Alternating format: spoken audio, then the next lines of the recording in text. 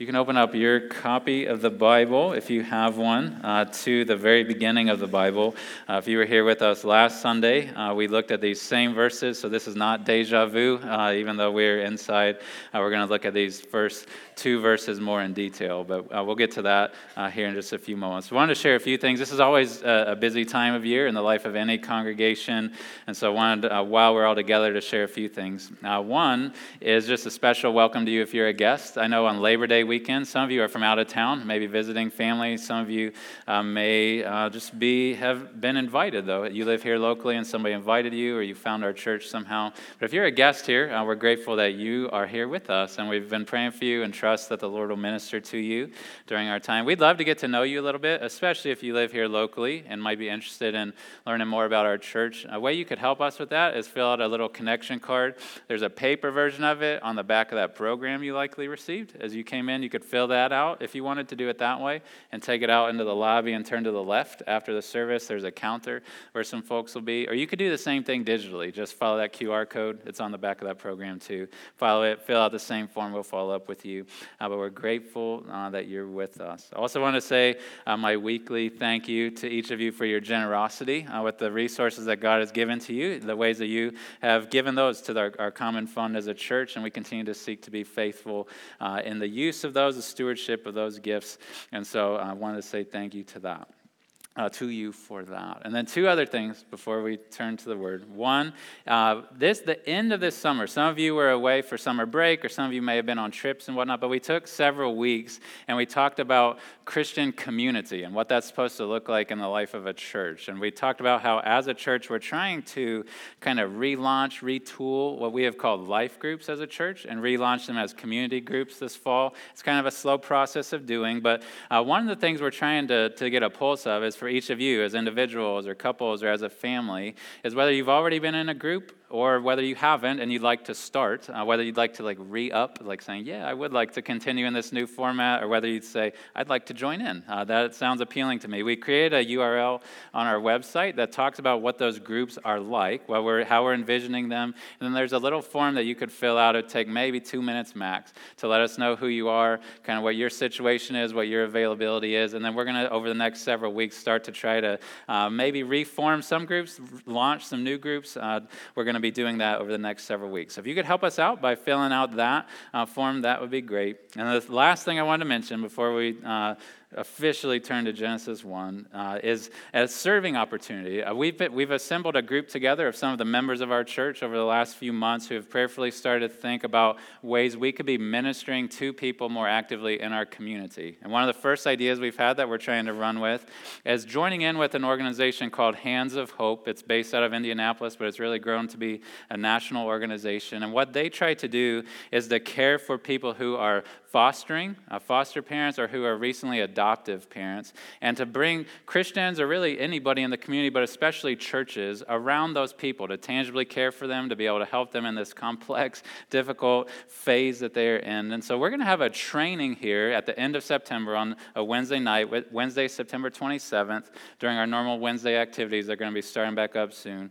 where if you'd be interested in being part of one of those teams, potentially, that would walk with a family in our community to care for them, get to know them, serve them over the course of their beginning into adoption or through their fostering process, we'd love that you could come to that meeting. It's going to be more like a training. So you can look at the events page on our church website. There's some details, and there's a way you can indicate that you'd like to participate in that. A little button you can click that'll take you to a form. But I'm looking forward to that. I think it's going to be a small step that we can take, but a helpful step that we can take to minister to people right here in our own community. All right.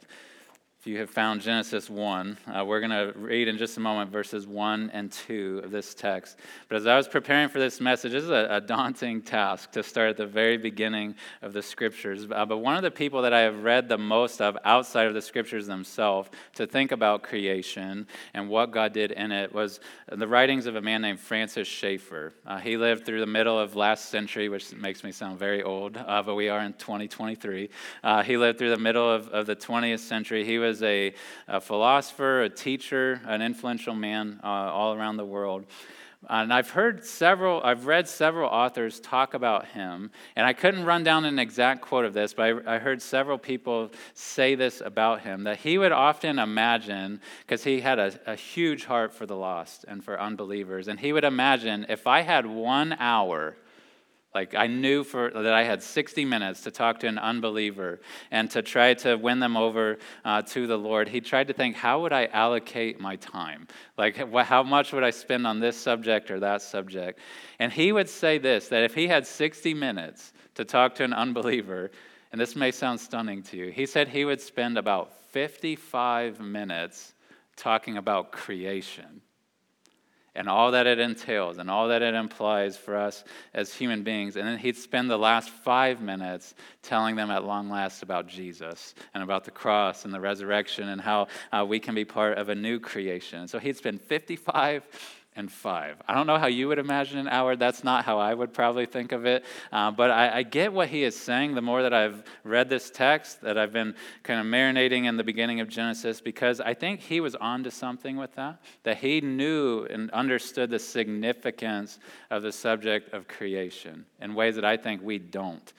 He knew that this subject of creation and what you think about it, what you believe about it, is kind of like a continental divide of sorts. There's a point on each continent where I've heard it described this way, if you're standing at the continental divide and you poured a large amount of water over here, it would end up in one ocean, ultimately.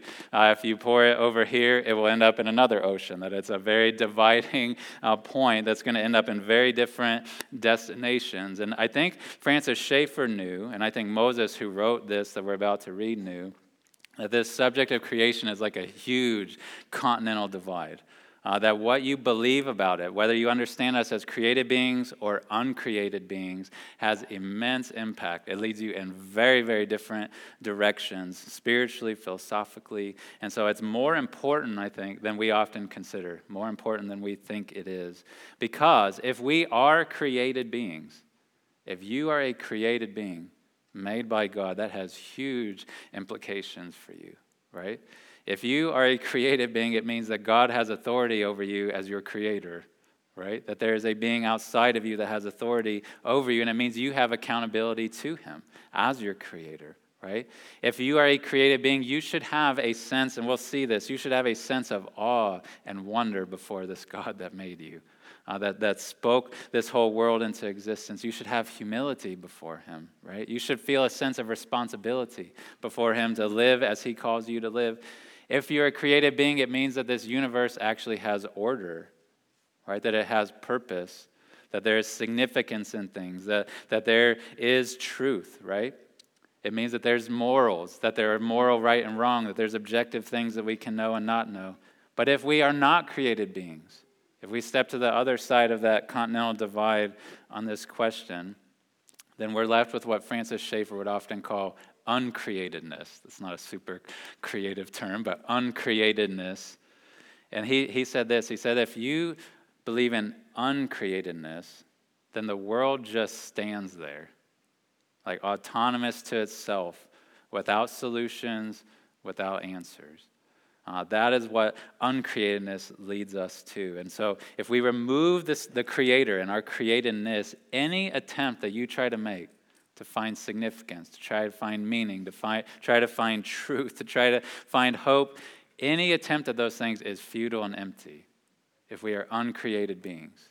But if we are created, the exact opposite is true. And so as we come to the beginning of the Bible, the beginning of the Holy Scriptures, I don't think it's any surprise that this is the subject we begin with, is the beginning and the creation of the world, the creation of the universe. And this text, these two verses, are going to address this subject very simply, very directly, but there is much that we can learn from it. And I think there is much at stake with whether you believe this or not. Much at stake with whether you believe this to be true and how you respond to it.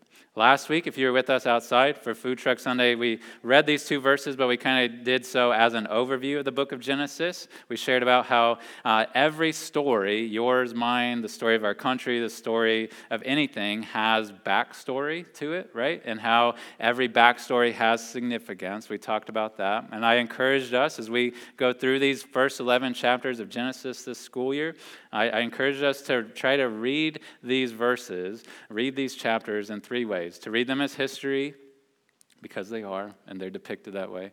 To read them as literature, because they are packaged in a way to try to be memorable and to try to make sense to us. So to read them as literature, and then to read them as prologue. To remember that these are the start of a story that continues into much deeper waters as we go throughout time and history. And so as we begin reading this text this morning, I want to try to do those very things. To read it as history, read it as literature, read it as prologue, and lay a good foundation. These two verses, they lay a foundation for everything that's going to come in the book of Genesis. Everything that's going to come throughout the scriptures, everything that's going to come in all of history, these two verses lay the foundation for it. Next week, we'll start into verse 3 and down, which we're more familiar with probably, the 6 days of creation and how God created the way that he created. But I want us to start this morning, verses 1 through 2. And so I'm going to read these that Moses recorded for us under the inspiration of the Holy Spirit, and then we'll walk back through them together. So follow along with me in Genesis 1 through 2. In the beginning, God created the heavens and the earth.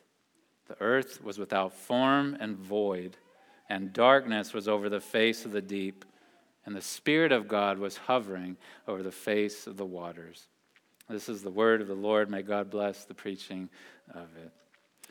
I like to summarize a text in just one sentence typically, and this I'm summarizing in a very simple way, and the effect I think it's supposed to have upon us as individuals and as a church, and I would say it simply this way, is that we should stand in awe of our Creator.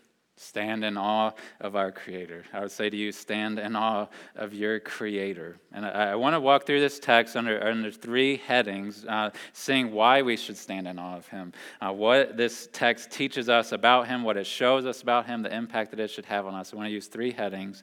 They're going to be 3 words to start with: as summary, stage, and spirit. So we're going to see the summary that's given in verse 1. And then in verse 2, we're going to see the stage that is set for the 6 days of creation. And we're going to see the Spirit hovering over the face of the deep, or face of the waters. And so I want to start under the heading of summary given. That's how I would understand verse 1 to be. Verse 1, the very beginning of the Holy Bible starts this way: that in the beginning God created the heavens and the earth. I would understand this. I think that this text is supposed to serve, this sentence, this singular sentence, this simple sentence, is supposed to serve as a summary of all of chapter 1. That it's not intended to be like a first step, like, hey, God created the heavens and the earth, and then verse 2, the next thing happens, the next thing happens, the next thing happens. Verse 1, I think, is supposed to be like a banner, like a heading over chapter 1, if you want to imagine it that way. Moses didn't write in chapters, but I think literarily it's supposed to function as a header, as a summary of everything that's about to follow. It's not like a chronological first step. It's not, I think, intended to be the start of day 1.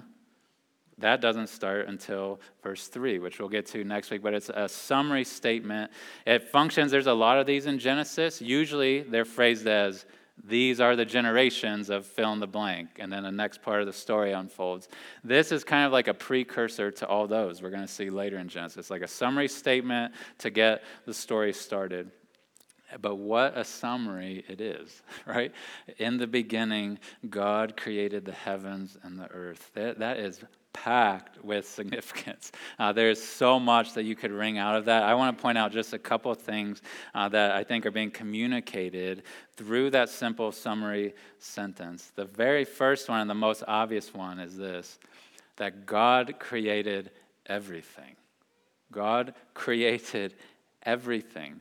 When he says that in the beginning God created the heavens and the earth, it's not like he's just saying there's just these 2 things that he made and then everything else, we don't know how it came to be there. It's a way literally of putting these 2 phrases together to be comprehensive, to say heavens and earth is supposed to mean everything, the seen and unseen, everything in the entire universe and beyond that is outside of God himself.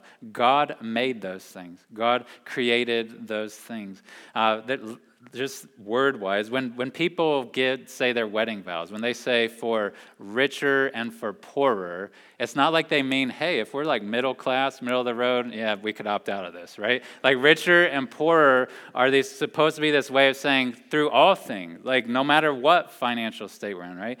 And so there's all these ways we do that with language, but heavens and earth are supposed to encompass everything that there is outside of God himself, that God made those things.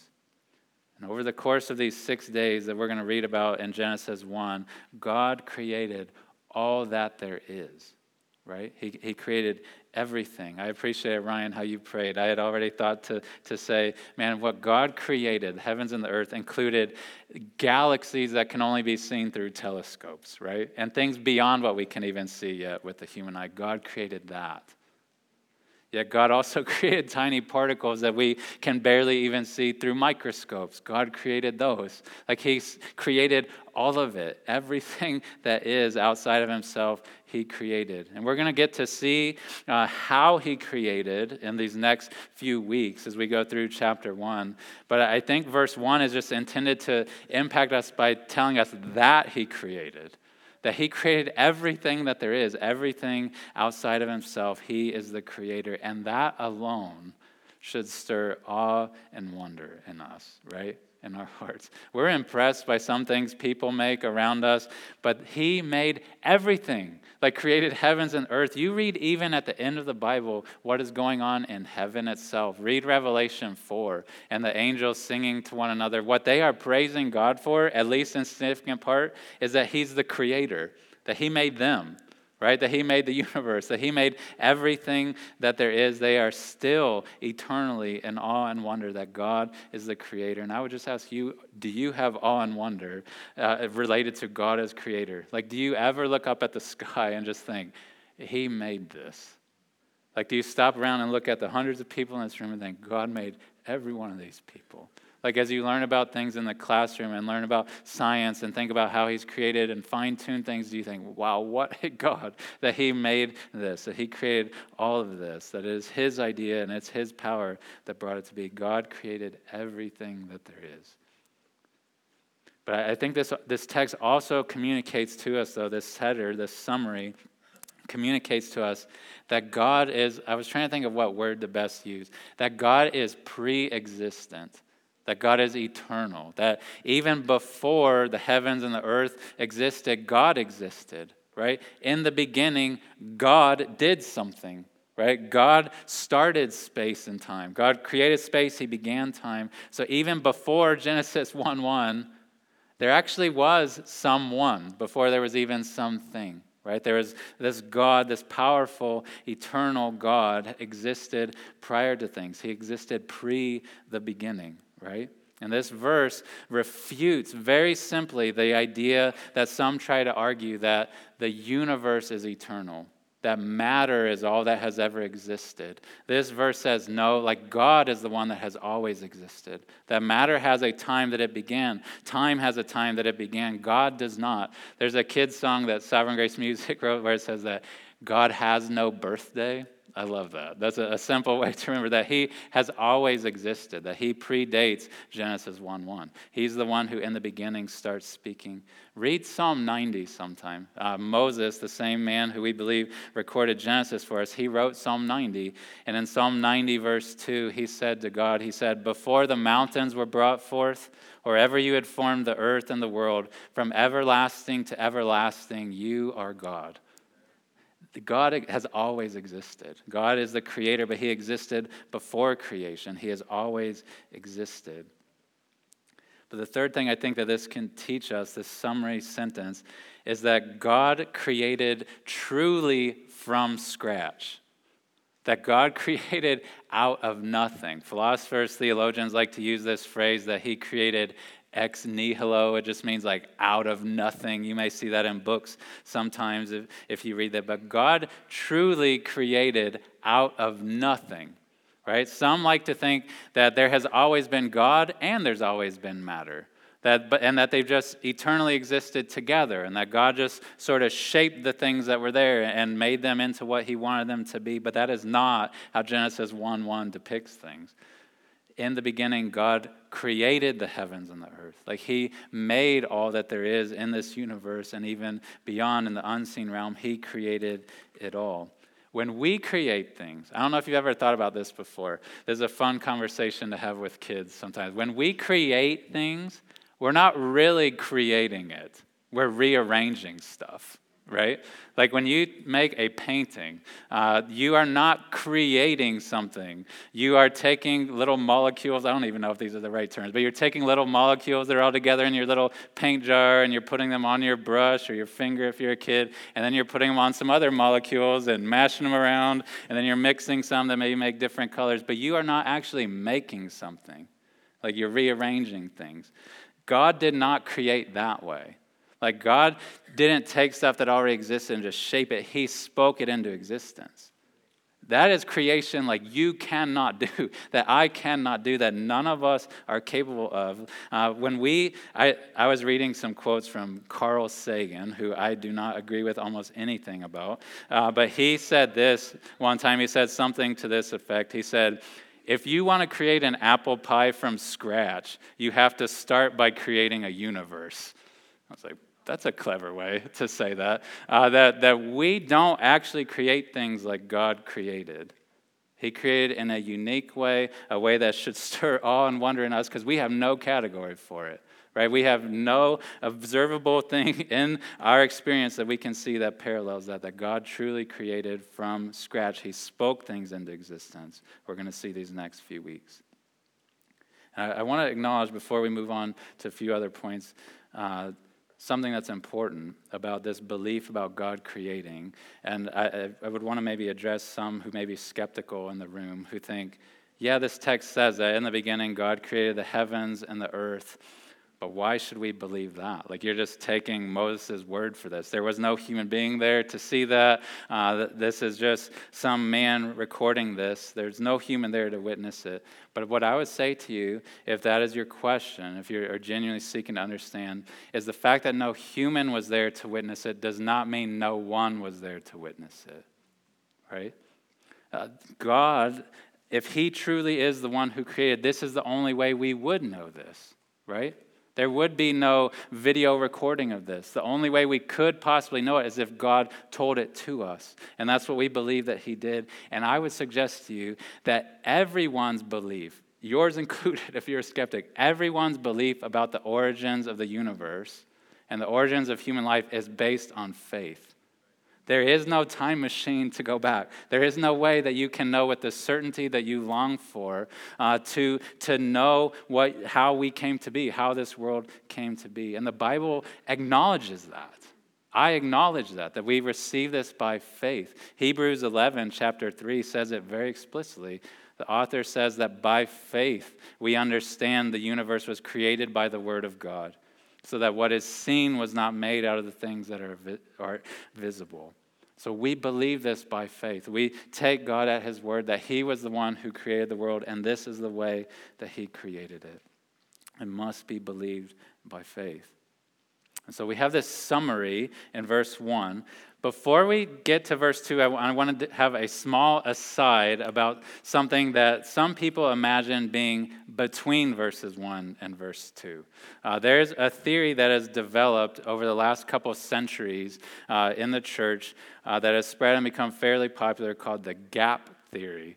What it means is that people believe, and they'll try to argue, that between verse 1, in the beginning God created the heavens and the earth, but then between that and verse 2, where the earth is without form and void, and there's a spirit hovering over the waters, they would suggest that there is a gap, maybe even a massive, massive gap in time, where all sorts of things happened that we don't necessarily know about. And what they believe is that maybe there's even these ages gone by of the history of the world, the history of the universe that comes between verse 1, where God initially made everything, and then verse 2, where in now our present age, so to speak, God formed the world this way. So they suggest that there is a gap where they suggest and try to make sense of all sorts of things with this gap. They try to explain how there's geological records and fossils and things like that maybe that was in some previous era of the universe that is in this gap of time. They try to say that in this gap of time that was when the angelic rebellion against God happened. And many angels fell, and that God eventually, as part of that process, just submerged the earth in water as part of the judgment that he had upon the earth. This was made very popular by something called the Scofield Study Bible over the last couple of centuries. It's become a view that many hold, that some of you maybe even would hold to. And I think why people have suggested this is that they're trying to, not all people who believe this, but they're trying to reconcile what they understand science to teach about geology and fossils and things like that we see down in the earth, or that background radiation, if you know what I'm talking about, that we see out in the universe that seems to indicate certain ages of the earth, things like that. They're trying to reconcile that with Scripture, and they're saying, well, maybe this is a way to do that. That between verse 1 and verse 2, there's this gap in time. And we all know that there was some sort of angelic fall. And there's not a ton of biblical record about it, when it happened, how it happened, what went down. But we know by chapter 3, we've got a talking snake tempting the human beings, right? That sin has somehow already entered in, that rebellion against God has somehow already happened, and people are trying to make sense of that and say, well, maybe it happened in this gap. Maybe there was something that happened that we just don't know a lot about. And I will say this, the gap theory is not impossible. I cannot say that it's an impossible interpretation of Scripture, but I'm not persuaded by it, that there's this massive gap in time between verse 1 and 2. One, because I think verse 1 is like a header over the chapter, not a timing sequence. But I think if we try to come up with a theory, and I say this with respect, not with snark, a theory like the gap theory, I think that is more a product of cleverness than exegesis. Like it's trying to come up with a clever way to make sense of things and to make things fit together than a natural reading of the text. There is no actual record of a gap. That's a guess. That's a conjecture. That is arguments from silence.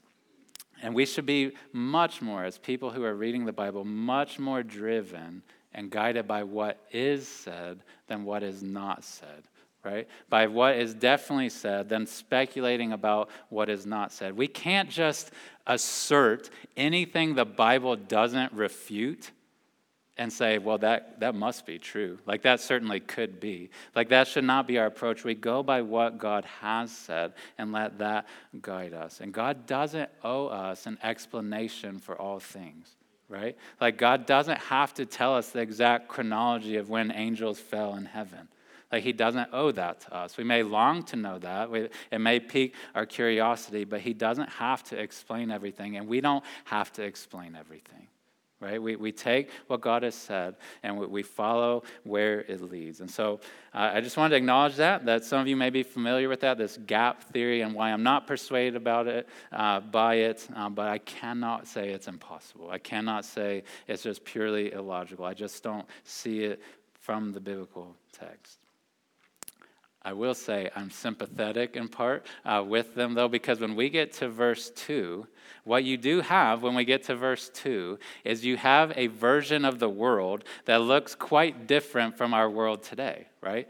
That God did, there's before we even get to day 1, there's this watery world, this water-covered world that God wanted to be that way, and then shape and fashion how he wanted it ultimately to be. And so what we see in verse 2, the next heading is going to be that the stage is set for these 6 days of creation. The stage is set by God. And you see in verse 2 that it starts this way. It says that the earth was without form and void, and darkness was over the face of the deep. That's how it's described. This initial form of the world that God spoke into existence, that it's without form and void, and the darkness was over the face of the deep. A couple things briefly that I want to note from this as God is like setting the stage for the creation account that's about to unfold. One is that when it talks about darkness being over the face of the deep here, we should not read that to imply evil. right? Like sometimes we see any reference to darkness and we think evil, something bad, something bad. I don't think that this is indicating that there was inherent in the very beginning evil at play, because when we read about day one, next week, it's going to say that God separated the light from the darkness, right? And called this day and this night. And that's part of God's good creation, even before sin. So darkness itself doesn't imply evil. It doesn't imply bad. It's not like God created this evil world. So darkness doesn't imply evil. But what I don't want to be missed in this text, the start of verse 2, is that God purposefully created the earth this way at the beginning, and then made it into a way that he could fashion it, that he could separate waters, that he could fill these things with life. God wanted to create this way, right? He could have just spoke and made everything instantaneously like he wanted it to be, right? But for some reason, and he doesn't fully explain it to us, he made this earth initially with water covering it, right? With darkness being over the face of the deep. And he made it without form and void. God wanted to do this way. It's like he's setting the stage very purposefully for how he wants creation to unfold. It's not like God stumbled upon the universe and there just happened to be this ball that's covered with water, and I was like, oh, let me figure out what to do with this. Like, he made it this way on purpose so that he could show his creativity, that he could show his ability to make things progress and to tell a story. And he says that it's covered by water. We're going to see as we get into days 2 and day 3 of creation that God's going to separate those waters, right? First, he's going to do it like vertically, creating sky, and then he's going to do it horizontally, creating land and seas. He's going to separate this water over the first few days of creation. But these words where he says that it's without form and void, I want to take just a moment and explain what I think those mean, or how they're setting the stage. I don't know a ton of Hebrew. I don't know it as well as I know Greek, which is not saying a ton. But I do know that these two words that are without form and void, something gets a little bit lost when we translate it into English, because these are actually like rhyming words in Hebrew. This is how they would be said, that the earth was tohu and bohu, that it was without form and void, tohu and bohu. There's no real great way to say that in English when you're trying to translate rhyming words into other languages. That doesn't exactly work. But a closest way that I could maybe think to explain this is, and they don't rhyme, but they're similar, is that God made the world initially uninhabitable and uninhabited. Like that it was without form, that there was no real way for anything to even live there on its own initially. Thus, there was nothing actually living there. There was nothing filling it. And it's like there's these two, if you want to think of them as problems, I don't know if that's the right word to give, but these two limitations to this earth that God has initially created. They're tohu and bohu, uninhabitable and uninhabited. And then what we're going to see in days 1 to 6 is God rectifying that. Like we're going to see in the first couple of days him spreading things and making the world habitable, that then now things could live on it. And then as the days progress, we're going to see that he actually makes it be inhabited. He's going to actually put plants, he's going to put animals, he's going to put sea creatures and birds, he's going to put human beings into this world that he's created. And I just love this, that God created this way, rather than just speaking all instantaneously, because it's showing not just God's power. He could have done that by just in a moment making it how he wanted, but it's showing something about God as a storyteller, God as somebody who can move things, that can press them along, that can shape them, that can develop them. He's showing things about himself and his abilities that we wouldn't have known otherwise if he just would have spoken it into existence as is. So the stage is set for these 6 days of creation. But before we end this text, I don't want us to miss the last detail of verse 2, which maybe is just as important, if not more, than some of the other details in here that we see, and this will be the last heading, we see the Spirit hovering over creation, the Spirit hovering over the face of the waters. And what we see here is that God didn't just create the world and then ignore it. Right? God didn't just drop it into being and then just turn his back and go do other things, right? Like God created it and then he engages with his creation. right? That God doesn't abandon it. So Moses records for us that the Spirit of God was hovering over the face of the waters. So who is this Spirit of God? This word Spirit, some of you may know, like it can mean like wind or breath. We're going to see it in Genesis a few times in some of these stories that come up. But it is not just breath or wind. It says it's attached to the word God, the Spirit of God. And that's why most translations, I think rightly so, capitalize the S and talk about this as being God's Spirit, like a personal dimension of God. This is not teaching us everything about the Trinity that we will ultimately know as the scriptures unfold, but it's at least hinting at it, right? There's someone here that God is talked about as the creator in verse 1, but then there's this mysteriousness of the Spirit of God hovering over the face of the deep. So it at least makes you scratch your head a little bit, and I think we do have the doctrine of the Trinity like in seed form or germ form right here, that there's a plurality to God. There's something complex about God even at the very beginning, but not in a way like most other ancient religions would have believed, where there's these rival gods, where there are these rival deities who are at odds with each other, but this Spirit of God is working in conjunction with God, that he is at work in the very creation that God has made, not contrary to him, but with him, working alongside of him. And what Moses records him doing, and the only way he would have known this is by God sharing this with him, is that the Spirit of God is hovering over the face of the waters. So again, you have like a water-covered earth, and you have the Spirit of God. We don't know exactly the optics of, and the Spirit of God's not a physical being, right? But this image is used of hovering, almost like a bird over the waters. Remember like the story coming up where Noah sends out the birds over the waters as the ark is starting to come down, or this even makes me think of when the Spirit descends over Jesus when he's being baptized. It's like this idea of like hovering almost like a bird over the waters. But based on what follows, what's immediately about to follow, I think we can also picture in the Spirit of God hovering over the deep is that he is poised.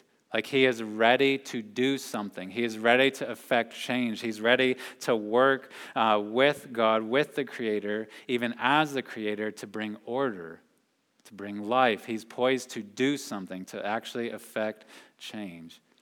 And I think we can learn some significant things here about God and even about the Holy Spirit from this verse. Two things I would say. One, we can see that God superintends his creation, right? Like I said before, he didn't create it and then just leave it alone. Like he created it and then he hovers over it. He's active in governing it, right? He is above the waters. He's ruling over the waters, right? So he's superintending creation. But also you see more than that, he's engaging with his creation, right? Because you can govern over things without really engaging them, right? You can govern over or like rule over people without really knowing them, without really engaging with them. But God is not pictured here just purely sitting on the throne of heaven, but the Spirit of God is pictured hovering over the face of the waters. That he's actually present. And this is before any human beings ever even exist, right? But with creation as it was in that very beginning state, the Spirit of God is engaging. He's ready to actively be at work, ready to do things on behalf of God. And this is setting the tone for what we're going to see as we get into these chapters of Genesis, that ultimately God actually walks with the human beings, right? Ultimately, God speaks with them. Like he doesn't just hover. He doesn't just kind of mystically hover. He actually engages with his creation. And think about this. In these two verses, you have the God who spoke everything into existence, all power that is unmatched, unfathomable. You also have him engaging personally with that creation, right? That is not beneath him. That is not below him as creator. He condescends to us, right? He condescends to his creation to attend to it, to engage with it. So what a God, this creator who condescends to engage with his creation. So I've talked a lot about creation. In the spirit of Francis Schaeffer, I want to take my last few minutes and I want to tell you about Jesus, because this has everything to do with Jesus. This, like we said, Genesis is prologue for a greater story, even than creation. It's prologue. It's setting a stage for more than just the 6 days of creation. It's setting the stage for the Son of God to come into our world. Because eventually God would do much more than just hover over the face of the waters, right? Eventually God would do much more than just as God the Father in some disembodied way walking with Adam and Eve in the cool of the day. Eventually, God would do more than these things. Eventually, he would do something much more awe-inspiring than all of those things. He would actually enter into creation, right? Not just hover over it, he would enter into creation. And the story that unfolds, if we believe this, that there really is a creator, that really spoke this universe that we inhabit into existence. If we believe that and we follow the storyteller, the one who tells us, what we see is that God made a world that was beautiful and good, right? We're going to see that the next several weeks. But that world, I would say, was corruptible, right? There was a way it could go wrong. And boy, has it gone wrong, right? There's still good in this world. There's still goodness to be seen in it, but we have deeply corrupted, as human beings especially, we have corrupted this world. Like we have made a mess of God's world. Rather than being in awe of the one that made us, rather than humbly submitting to him, we have rebelled against him without exception. Like all of us have rebelled against him, and instead of submitting to him, we use his world for our purposes. Right? We use the people that he's made for our purposes. We use our bodies and our minds for ourselves rather than for him. So we have made a mess of this world. And God could, maybe even should, if we were to understand him in certain ways, condemn us for this. Should judge us for this. Like God hates sin. Like he is repulsed by it. But the good news for you and for me is that even before Genesis 1:1, some things had happened, right? Because God pre-existed Genesis 1:1. And the Father, Son, and Spirit, we have record of this as the scriptures unfold. Even before God created the heavens and the earth, they had agreed of how they were going to redeem the broken world they were about to make. They knew what they were going to do. Like they had plotted together in a gracious way to say, man, these creatures, these human beings who we're going to create good and glorious are going to mess up this world that we are speaking into existence and hovering over and forming and shaping. They're going to ruin it. And they're going to run in rebellion away from us. But they made a plan together to redeem this broken world and to bring sinners like us back to them, to make us right with them. But it would come at a great cost. This was not an easy fix. It was something more impressive even than just speaking the universe into existence, because the only way that we could be redeemed, the only way that we could be brought back to God was by an act that was even more humble, more condescending than hovering over the face of the deep. The only way that we could be reconciled was by God the Son, one of those members of the Trinity that had plotted and planned together that he would actually become one of us. Think about this. The Creator, the one through whom we learn all things were created and for whom all things were created, became a human being, like entered into the story. The Creator became part of the creation. He became a human being like me and you. Without losing his godness, he became one of us. And the reason he did it wasn't just to see what it's like to be a human, to see the good and the bad of it, to get a better view of the world. The reason he became a human being was to live in an obedient way to the Father that none of us do. Like to gain good standing with the Heavenly Father as a human being. But then ultimately, he came here to take the sin of people like us, the sin of people like me, upon himself, to let it be counted to him. And that is what the cross is all about. That God the Son, the one who spoke this universe into being, the one who spoke the atoms into existence that would get rearranged and made into the nails that would go through his wrist. Like he allowed himself to be put to death, not just by fellow humans, but by God the Father, He allowed himself to be punished like we deserve to be punished as rebels.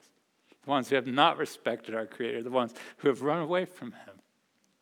Like he allowed himself to be crushed on the cross under the wrath of God that should come down on us, so that we might be forgiven, that we might be released from that could be removed from us. Our guilt could be dealt with. It could be fully removed from us as far as the east is from the west. And he died a death that is unfathomable, and he was laid in a tomb. But then God began not just creation, God began a new creation that blows this away. Because in a tomb outside Jerusalem on a Sunday morning, God breathed life back into him and raised him up from the dead, fundamentally different and better than he had been even before as a human being. That he raised him up incorruptible, right? And that was the start of new creation.